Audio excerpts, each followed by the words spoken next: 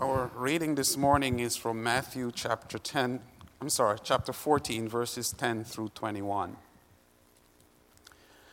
He sent and had John beheaded in prison, and his head was brought on a platter and given to the girl. And she brought it to her mother. And his disciples came and took the body and buried it, and they went and told Jesus. Now when Jesus heard this, he withdrew from there in a boat to a desolate place by himself. But when the crowds heard it, they followed him on foot from the towns. When he went ashore, he saw a great crowd, and he had compassion on them and healed their sick. Now when it was even, the disciples came to him and said, "This is a desolate place, and the day is now over. Send the crowds away to go into the villages and buy food for themselves." But Jesus said, "They need not go away. You give them something to eat." They said to him, "We have only 5 loaves here and 2 fish." And he said, "Bring them here to me."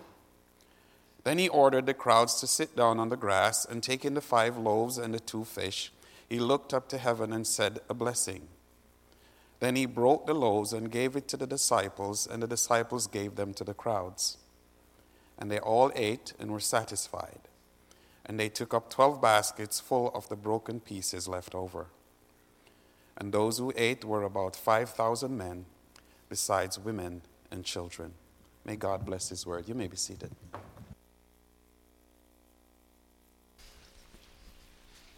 Thanks, Delroy.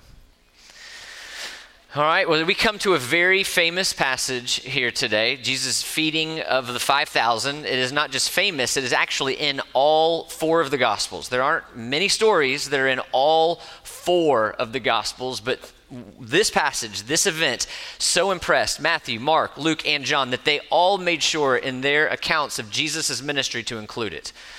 And so when we look at this passage, as I was looking at it this week, there is a main point, but to get to the main point, I think we really have to remember the context and kind of feel what Jesus was feeling in that moment. So if you remember, let me walk you back a little bit. Matthew chapter 12 is where Jesus is in a room with the Pharisees, and there it's a crowded room, and he's going toe-to-toe with them.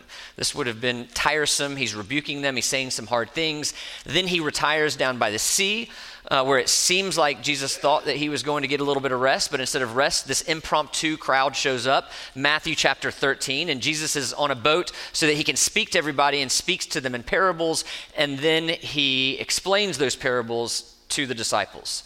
And it's more or less in this context where Jesus then gets the news from what was going on with Herod. So Jesus hears not only that his cousin John the Baptist has been executed, but he also hears that Herod, in the most, the clearest possible way, is rejecting Jesus' teaching. He's rejecting who Jesus says that he is.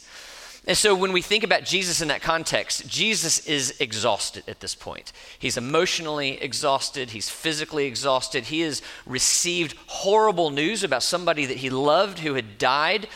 And on top of that, Herod's execution of John the Baptist would have... I can't imagine anybody not thinking, if Herod could do that to John the Baptist, what does that mean for Jesus and his disciples? So in some way, it also foreshadows the imminent death of Jesus and his followers. So, I mean, think about being emotionally exhausted, physically exhausted, terribly weary, having bad news given to you, and that all of this comes together at Jesus in this moment. I mean, there are times, when you're so exhausted, when you're so weary, your phone answers and you don't even have it in you to hit that green button. Even if it's a friend, you're just too worn out, too hopeless to just hit that button. That's how I imagine Jesus at this moment. And so Jesus, we know that he got in a boat. Luke's account tells us he goes to Bethsaida seeking an isolated place where he can be by himself. I'm sure that, he would want to rest and cry and pray. But when he gets to that shore at Bethsaida, what does he see? 5,000 men plus women who all want him. They want things from him. If there was ever a time in Jesus' ministry where he could say, "Hey guys, this is me time. Like, this is, I need some space. Tomorrow, come back, but I'm exhausted. I just lost my cousin. I don't know what's going to happen to us. Can you just give me some space? He would have been totally justified in doing that, but that's not what he does. And it's in that context that we see the main point of this passage, Jesus' compassion. Matthew makes it so clear. Jesus saw this crowd and he had compassion on them. Unbelievable, unimaginable compassion in light of what Jesus was going through. And so I just want to look at this story and I want to see that compassion really clearly, and I want to see how it should stir our hearts. So Jesus' compassion. Matthew says that in his compassion, he began to heal people. Instead of ministering to himself, Jesus is ministering to other people. And I mean, just imagine 5,000 men plus women and children, maybe 8,000 people, who knows exactly how many physical needs there would be, even today, in a crowd like that. And then you just think, this is before modern medicine. I mean, there were so many physical needs in that crowd that Jesus would have had to address. And he does. He ministers to them. So we know he's exhausted. He's worn out. He's physically exhausted, emotionally exhausted. And I think there's a spiritual toll being taken on Jesus in this moment. I mean, I don't know what it takes out of Jesus to physically heal somebody. I've never done that before. But, I think about Luke chapter 8, when there was a woman seeking to be healed. She touches Jesus' garment, and he says, "Who touched me?" And he said, "I can tell somebody touched me because I felt power flow from me." Or literally go out of me. So I don't know. I'm speculating. Maybe there's there's physical, emotional, spiritual exhaustion here. And this is where we see his compassion. And so it's important to define compassion. I actually spent a little bit of time this week. My wife, who's getting her counseling degree, was very helpful. We went back in her notes. Because compassion, it isn't just empathy.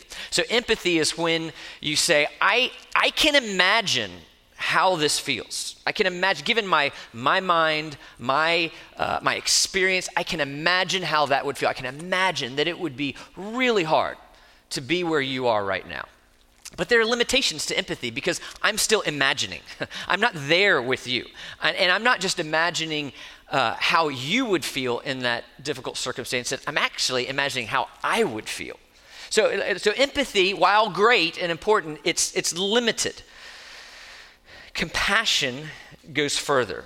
Compassion isn't just imagining. Compassioning is saying, I'm going to suffer this with you. I'm going to get in this boat with you. I'm going to feel what you feel. I mean, I've never lost a spouse or a child. This is probably just two of the worst things I could imagine going through. But I've walked with people who have gone through that, and I'll often hear them say something like, I just need to talk with somebody who's been through this. Somebody who suffered the way that I'm suffering, because as nice as you are, Jim, you just don't get it. Compassion goes further. It's suffering with somebody. It's saying I'm entering into this with you. And Jesus in this story, that's exactly what he's doing. He's entering into their suffering. He's feeling what they're feeling. And that's what makes Jesus different than any other deity, any other worldview that has ever existed. Jesus isn't in some far off throne saying, I can imagine that's hard. Jesus left heaven to take on flesh so that he could live the life of a suffering servant, really experiencing, entering into the suffering of humanity. That's what makes him different. He can't not only imagine what we're going through, but he's felt it. He gets us in a way that really no one else can. He understands every pain because he lived this life as a suffering servant. So compassion isn't just something Jesus is good at. Compassion is core to who Jesus is. And this is why the author of Hebrews writes, because he himself, Jesus, has suffered when tempted. He is able to help those who are being tempted. So in the area of temptation, he gets us. He's been there. And not only has he been there, he didn't give in like the rest of us. He knows what it's like to endure past the point where we give in. So he knows temptation better than any of us. He gets that part of our being. And Jesus didn't suffer so that he could look at us and say, I had it worse than you, so just get yourself up by the bootstraps and get going. That's not what Jesus is doing. He's suffering so that he can truly know our trials and our pains and our fears and our anxieties and our depressions so that he could be the perfect high priest, able to give us weak, sinful people the mercy and love and compassion that we need. He can do that because it's not just empathy, it's compassion, and it goes so much further. Compassion is who Jesus is. He entered into this world to help us, not just for a season, but for an eternity, for all of eternity, to come in and understand us, and because of that, we can approach him. He's the most approachable person that has ever existed because he understands everything that we're going through, every fear, every loss, every pain. He gets it, and he gets it even more than we do in some ways. No matter what the suffering, we can approach him like these people in Bethsaida and not do so nervously, but do so expectantly. He is alone to show compassion because he is alone in his ability to show compassion because he turns no one away. All who come to Jesus will be received. He is not too busy for you. You are not too dirty for him. You are not too far off for him. You are not too unimportant for him. You are not too needy for him. If you come to him, you will get his compassion every single time. And I know some of you here, and you've made some bad decisions in your life. Maybe last night was your bad decision. You've strayed down a path so far that you could hear this and say, yes, Jim, I hear that, but I don't know that I believe that for myself. And if that's you, I want you to look at who it is in this passage that Jesus is having compassion on. He's not having compassion on the disciples who have already professed their faith and loyalty to Jesus. He's having compassion on the crowd who has not professed loyalty to him, the crowd who in many cases still remains skeptical of him. Yet, that is the group that is receiving this compassion in this passage. And in Mark chapter 6, Mark doesn't just tell us that Jesus has compassion. Mark tells us why he had compassion. This is Mark 6:34, same passage, same story. When he went ashore, he saw a great crowd, and he had compassion on them because they were like sheep without a shepherd.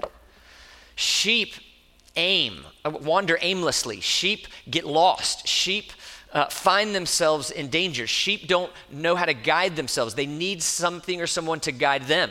And spiritually speaking, Jesus saw this crowd and saw them as lost as sheep.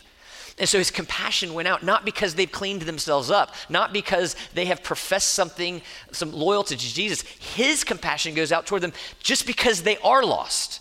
And they haven't seen Jesus. They don't see Jesus. That evokes his compassion. So if that's true of them, how much more of all of us? How could any of us be too far gone? Especially if you're here in church today.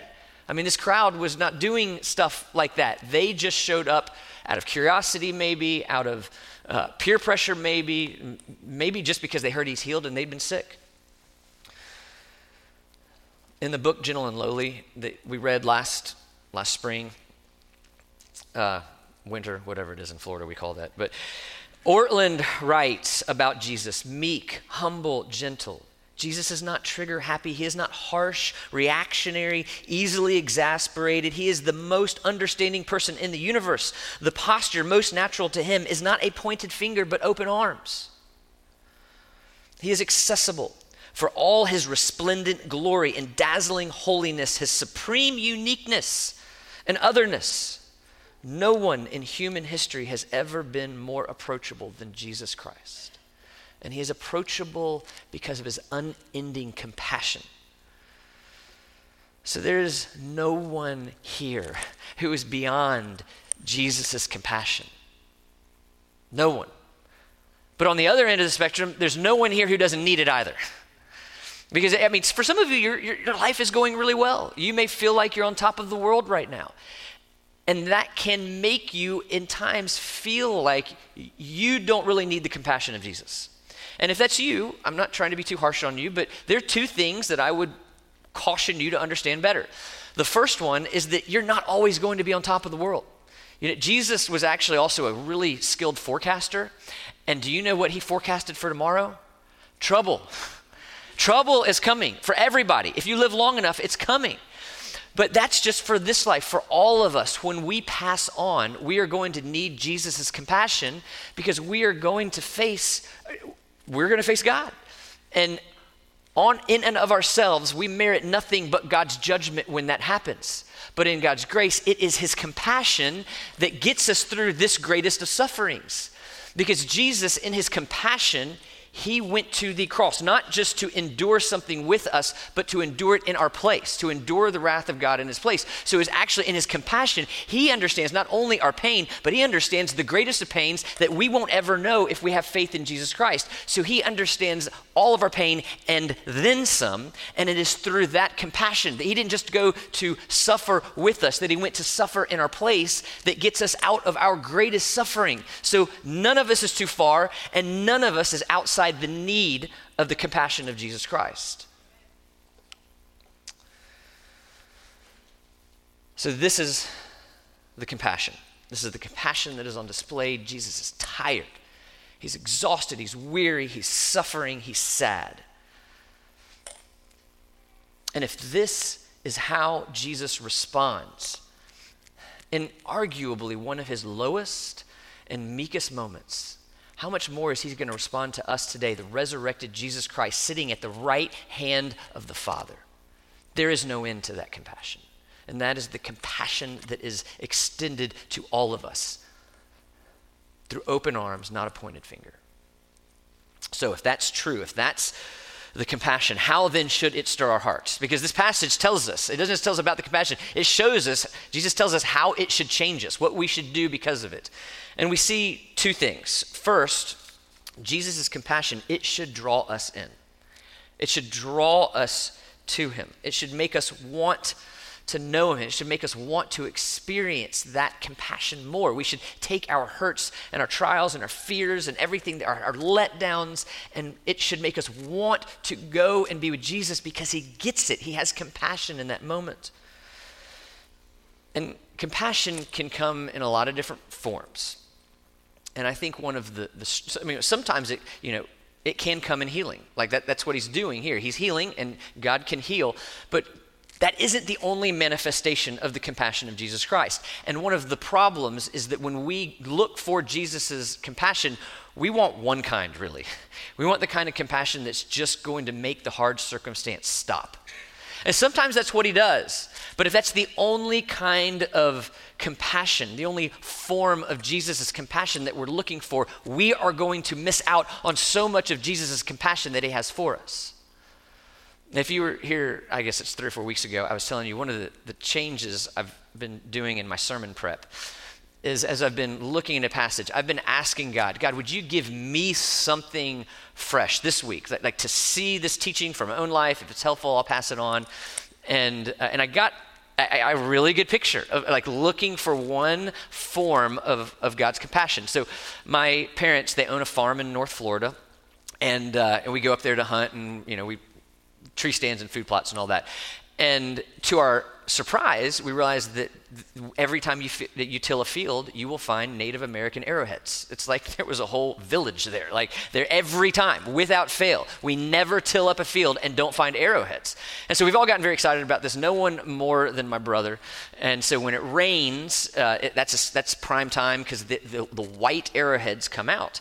And you can look and see it. They're very visible. The sand is dark gray and the arrowheads are white. So every time it rains, my brother is out there looking for arrowheads, and he has quite a collection at this point. And so this past spring break, we were hiking in North Carolina with the kids, and we went to the Cherokee Reservation. And when you go there, you can buy all the little trinkets, including amazing looking arrowheads. And so I was like, I bought one with the plan of going not the plan. We went back to the farm on our way back, and my son Collins and I put this arrowhead in the food plot, sticking out like that much. This amazing arrowhead you've ever seen. And because God is on my side in practical jokes, it rained that night. And so the next morning, my brother is so excited. Everybody knows but him. And I was worried he was going to come to this service today, and he didn't, because you'll see why in a minute. But so he went out, and he eagerly went and looking for it, and I just couldn't wait for him to come back, and he was going to have this big, beautiful arrowhead, and he was going to be bragging to everybody, and I was going to say something like, you know what that looks like? Some trinket that you would buy at the Cherokee Reservation. It's fake. But he came back, and I said, "You find anything?" He's like, "I just found these pieces of arrowhead, nothing big." I was like, "Really? I think you should go back." And so he went back with my parents later on, and my parents were watching him, and it was like right in front of him, right there. But he could not see it because he was only looking for one kind of arrowhead. He was only looking for that white, and he couldn't notice this massive gray thing right in front of him.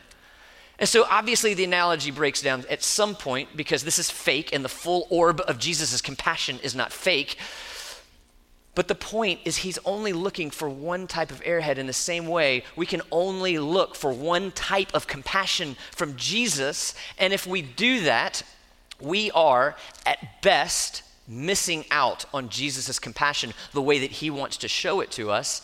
And at worst, we are like the man walking over the field where the treasure is buried, never even knowing that it's there because we're not looking for it. Many of you knew Carol Dickerson, who passed away, died last month from COVID. And I had the opportunity to visit her twice in the hospital. And the first time I was there, she was still very cognizant. She was still very aware. And I talked with her and I asked her, how can I be praying for you? And she said, pray for peace, no matter how this turns out. And there was a lot packed into that phrase, no matter how this turns out. Because Carol wasn't just looking for one manifestation of Jesus' compassion. She knew that Jesus is compassionate and he is going to choose how to be compassionate in her life. And she knew it might result in her healing now and it might not. But either way, she wanted the peace that comes with experiencing the compassion of Jesus Christ. And in his compassion, he did not choose to heal her body that day. He chose to be with her and give her the peace of his presence and take her home. But Carol understood the full orb of the varieties of compassion that Jesus is offering us.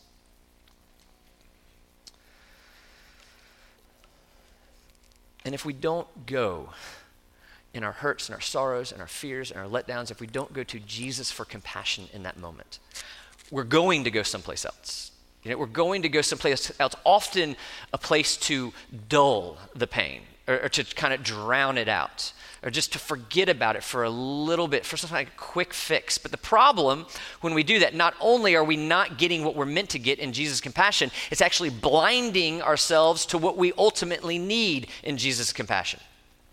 When Collins was 2 and we lived in Starkville, Mississippi, we were eating at our favorite Mexican restaurant, and we were eating with at the time we were on staff with Crew, our largest financial supporters that we had. And Collins was eating the free, Dorito chips that you get when you sit down, or nacho, whatever they are. And he's eating them when every parent's worst nightmare happened. Like he began to choke. And it wasn't just like a coughing choke. There was no air going in or out. It was terrifying. But in God's providence, this donor that we were eating with was also a doctor. So I grabbed Collins and I just handed him across the table. I didn't even speak. He knew what he had to do, and he turned him around, did the baby Heimlich where he's on his stomach and you're hitting his back, and almost in no time the chips popped out on his plate, followed by more puke than you can imagine being inside a 2-year-old. And I guess looking back, I should have been embarrassed or shameful. I was just so relieved that my kid was okay. I don't care that my largest donor's whole meal is covered in my kid's puke. But so we got him and we put him back in that chair, and the very first thing Collins did, he reached for another chip. And I was like, dude, this is the thing that just almost killed you. I mean, what are you thinking here? You do not see the problem? No more chips for you for the rest of your life. No more chips. But that's what we do when we continually go back to these things to dull us, to drown us from the sorrow and the pain and the letdown that we feel in this world. And it is just as dangerous, spiritually speaking, because when we do that, we're not only not going to the right place, but we're killing ourselves because we're starving ourselves from the compassion of Jesus that we need. Continually, to use biblical terms, growing more hard-hearted the whole time.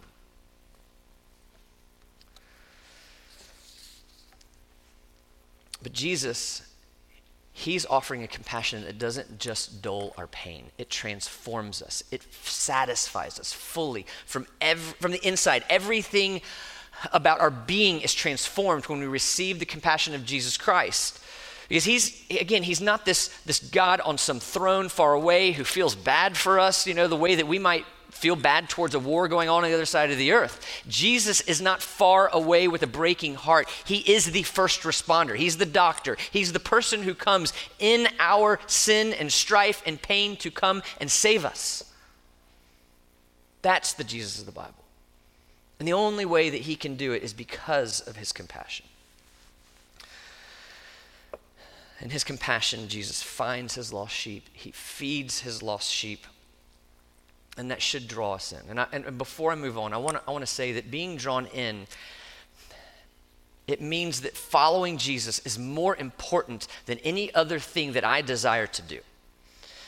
And so, more important than the ways that I might drown out my sorrows, whether it's alcohol or pain pills or pornography or unhealthy relationships or even things that aren't inherently bad, like shopping or whatever you like to do, croquet, badminton, I don't know. Like, what are the things that Jesus is saying, come to me because I am more important than those things? And sometimes that next step in your faith is scary. You can't imagine letting go of that alcohol or those pills or that relationship. It scares you. It terrifies you. But what Jesus is saying is, hey, when you do that thing, my compassion isn't on the other side of that. What Jesus is saying is my compassion is with you the whole time you walk towards me. And the more we walk towards him, the more we understand his compassion, the more we are ministered to by his compassion, and the more we want that compassion for us and for other people. Which leads me to the second thing the second way that Jesus' compassion should stir our hearts. It should send us out. So the disciples come to Jesus in the evening and they say to him, "This is a desolate place and the day is now over. So send the crowds away to go into the villages and buy food for themselves." So, there are no food trucks here. There's no easy restaurant. Like this is a massive crowd of people, and there's no food, Jesus. We've got to send them away for their own well-being. We don't have the resources to be able to help these people. And what does Jesus say to them? It's interesting. He doesn't say, "Ye of little faith, watch me." He says, "You feed them. You do this." And it's even more profound in the Greek, and I try not to bring Greek into it that often because our English Bibles are awesome. I say this all the time, 21 hours of ancient languages at Reformed Theological Seminary. My main takeaway is the English Bible is awesome. But in Greek, there's the word "you" is unnecessary. When he says "you feed them," in the verb feed, "you" is just implicit, it's understood. But he adds this explicit "you." He's saying, "You feed them." It's like pointing that finger, "You feed them." It's that highlighter, that exclamation mark. You're going to do this thing. So how do you think this landed on the disciples? This is me imagining, but they've been walking with Jesus for some time, so they know they're not going to say, "Jesus, I think you're wrong," or "Jesus, this is kind of weird or crazy." There's this, "Okay, Jesus, we've seen you do crazy stuff. We've seen miracles. We're assuming there is a way to feed them. All I have is 5 loaves of bread and 2 fish. What would you have me do, Jesus?" Which is exactly the right answer. There's a pattern here for us. When we're sent out to feed the sheep, we're going to see needs that are so daunting and so scary that we don't have the ability with our resources and our own compassion to go out and show that compassion to other people. But when we go and say, "Jesus, this is what I have," he will do the way that he did with this food. He said, "Bring it to me. Bring me the loaves and the fish." And he prayed and he multiplied them. Our natural inclination, when we see the true suffering around us, when we see the true lostness of the sheep, the way that we naturally are going to wander into danger, our natural inclination when faced with the deepest parts of the suffering of humanity is going to be to turn them away. It's just overwhelming. I don't have the resources to be able to address homelessness, starvation, war, self-extraction, whatever it is. I don't have these resources, deep grief. But Jesus is saying, "What do you have? Bring that to me. Pray. And I'll make it enough if you trust me." Because we're not relying on your compassion here. We're relying on Jesus' compassion. And that's something very different. You may feel like, I'm not worthy. I'm not worthy to go out and help somebody out, show Jesus' compassion to them, feed the sheep. Well, if you believe in Jesus, he's made you worthy. He's made you worthy to go and to do it.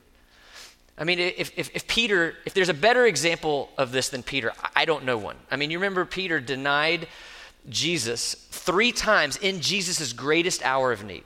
He denied even knowing Jesus at his crucifixion. And then at his resurrection, he came back to Jesus. Jesus came back to Peter. And he said, Peter, do you love me? 3 times, do you love me? And 3 times Peter said, yes, you know I love you, Lord. And 3 times Jesus said with some variation of, then feed my sheep. Then feed my sheep. It's in the context of Peter receiving this great compassion for this great wrong that he had done that he is sent. And if we are recipients of God's compassion, then we have the great call and the great privilege to go and show that compassion to other people. And when we go and when we're called to go and feed the sheep. It can sometimes, when you're looking at complicated and hard situations and we're strapped on time, it can look akin to having 5 loaves of bread and 2 fish in front of 8,000 people. And we were quick to think, Lord, how could I do this? I mean, how could I do this? The sheer hurt is so daunting, it is so overwhelming that my inclination is to not even try. And Jesus is commanding his disciples and us to go. It is through you that the sheep are fed. It is through, in Jesus' words, my body, the church, that the sheep are fed. So you go.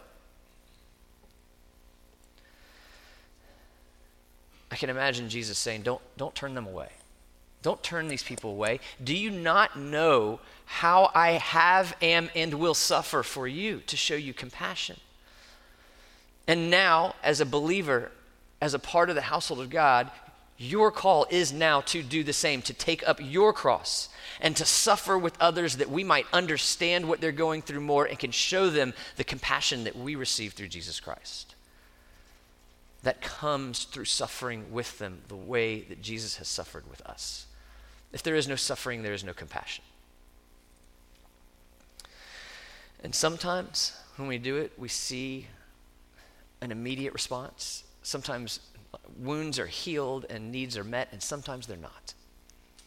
In my former church, there was a young woman named Amanda, and she was a very needy woman. But some people in our church, they fed the sheep, they ministered her, they shared the gospel with her. She became a believer. She joined our church, and our church's call was then to show her the compassion that we are told to show her. And it was not easy. She had emotional issues, psychological issues, physical issues, financial issues, and family issues. And we paid her bills, and we watched her kids, and we had her over to do laundry, and we talked with her for hours and prayed with her for hours and did everything we know to show her compassion. And after years of doing so, she took her life. And I'll never forget being at that funeral. And nobody said this, but the feeling was this worth it? I mean, all that time, and this is how this ends. And I'll never forget our pastor, J.D. Shaw, standing up at her funeral and saying, Amanda taught us how to love. Our church did not know how to show compassion before her. I mean, we now see that as a church, our ability to show compassion and love is so much greater because God brought her into our midst. So it may turn out one way, it may be another, but whether we see the results we're anticipating or not, when we are sent by, motivated with, and fueled with the compassion of God, whatever the result, we are blessed. We're blessed as we are sent. Because it's not our compassion that drives us. It's not our ability that drives us. It's Jesus' compassion. This is why Paul says it's for the love of Christ compels us. You know, if we do this by any other motivation, it's either going to let us down, we're going to wear out in a way that we are not intended to wear out, or we're just going to become insufferable, self-righteous people. It has to be compassion that motivates us. And I'm sure most of you remember Jesus' famous statement, the harvest is plentiful, but the laborers are few. Do you remember what Jesus said right before that? Matthew chapter 9. And Jesus went throughout all the cities and villages, teaching their synagogues and proclaiming the gospel of the kingdom and healing every disease and every affliction. And here it is. When he saw the crowds, he had compassion for them because they were harassed and helpless, like sheep without a shepherd. Same context. Then he said to his disciples, the harvest is plentiful, but the laborers are few. It is in the context of Jesus' compassion that they're sent out to the harvest. And it's in that same context that we are sent as well. No other motivation will send us. No other motivation will sustain us. Compassion is the way that Jesus ministers to us, and compassion is the way that we're called to go and minister to other people. Jesus suffered with us. Jesus suffered for us, and now we have the opportunity to suffer with other people. And as we suffer with other people, some interesting things happen. Not only do we show them the compassion of Jesus Christ that compels us, we learn more about Jesus and the way he suffered for us. And we ourselves are learning more about Jesus' compassion. We are being drawn closer to Jesus. We are being conformed into his image, which is all the while fueling our going and sending and showing. And so it's like this circle that fuels the drawing, fuels the sending, and the sending draws us in. And that's the call of the Christian life. The bread and fish that day that Jesus multiplied, it satisfied all 8,000 whatever people, but it only did so for one day. That was it. They got hungry the next day. Spoiler. But Jesus says in Matthew 6, I am the bread of life. Whoever comes to me shall not hunger, and whoever believes in me shall never thirst. Do you remember the woman at the well talking about water? Jesus told that woman, everyone who drinks of this water, the well, will be thirsty again. But whoever drinks of the water that I give him will never be thirsty again. The water that I give him will become in him a spring of water welling up to eternal life. Jesus' compassion is that well. Jesus is the bread that will never leave us hungry. And Jesus, through the truths of his eternal word and our walks with him, is how we go and feed the sheep. And some of you have no excuse because you have been walking with Jesus for so long and you know so much Bible, and I'm in this category. There's just no excuse. We have enough experience that we need to be going, and there's no excuse for us to not be showing Jesus compassion. But some others of you, I get it. I remember being there. I don't know much of the Bible. I just got this little testimony here. I don't know how to answer the hard questions. I'm not sure I'm ready to go and be sent. Well, if all you have is your little testimony about how Jesus saved your life, that's your bread and your fish, and he will use it. Whatever it is that we have, whatever you just learned in the Bible. I didn't even think of this until right now, but I remember studying Leviticus overseas, and I just understood the point of the law for the first time. It became clear. I was so excited. I was sitting in this cafe, and the student from 3 tables over yells, "Hey, Jim, do you know the purpose of the law? I don't understand Leviticus." It wasn't even he was trying to catch me. I was like, I don't have much, but I have that. I have that. And God's letting me use this. It is the compassion of Jesus that sends us, and we are sent. Whatever it is that we have, he will use it. He's not dependent on us. We are dependent on him. And as we go, we draw nearer. As we draw nearer, there's more fuel to go. And that is the calling and the privilege and the honor of the Christian life. Let's pray. God, I am so thankful for all the ways that I need your compassion. And the ways that even this week you have made that compassion anew to me.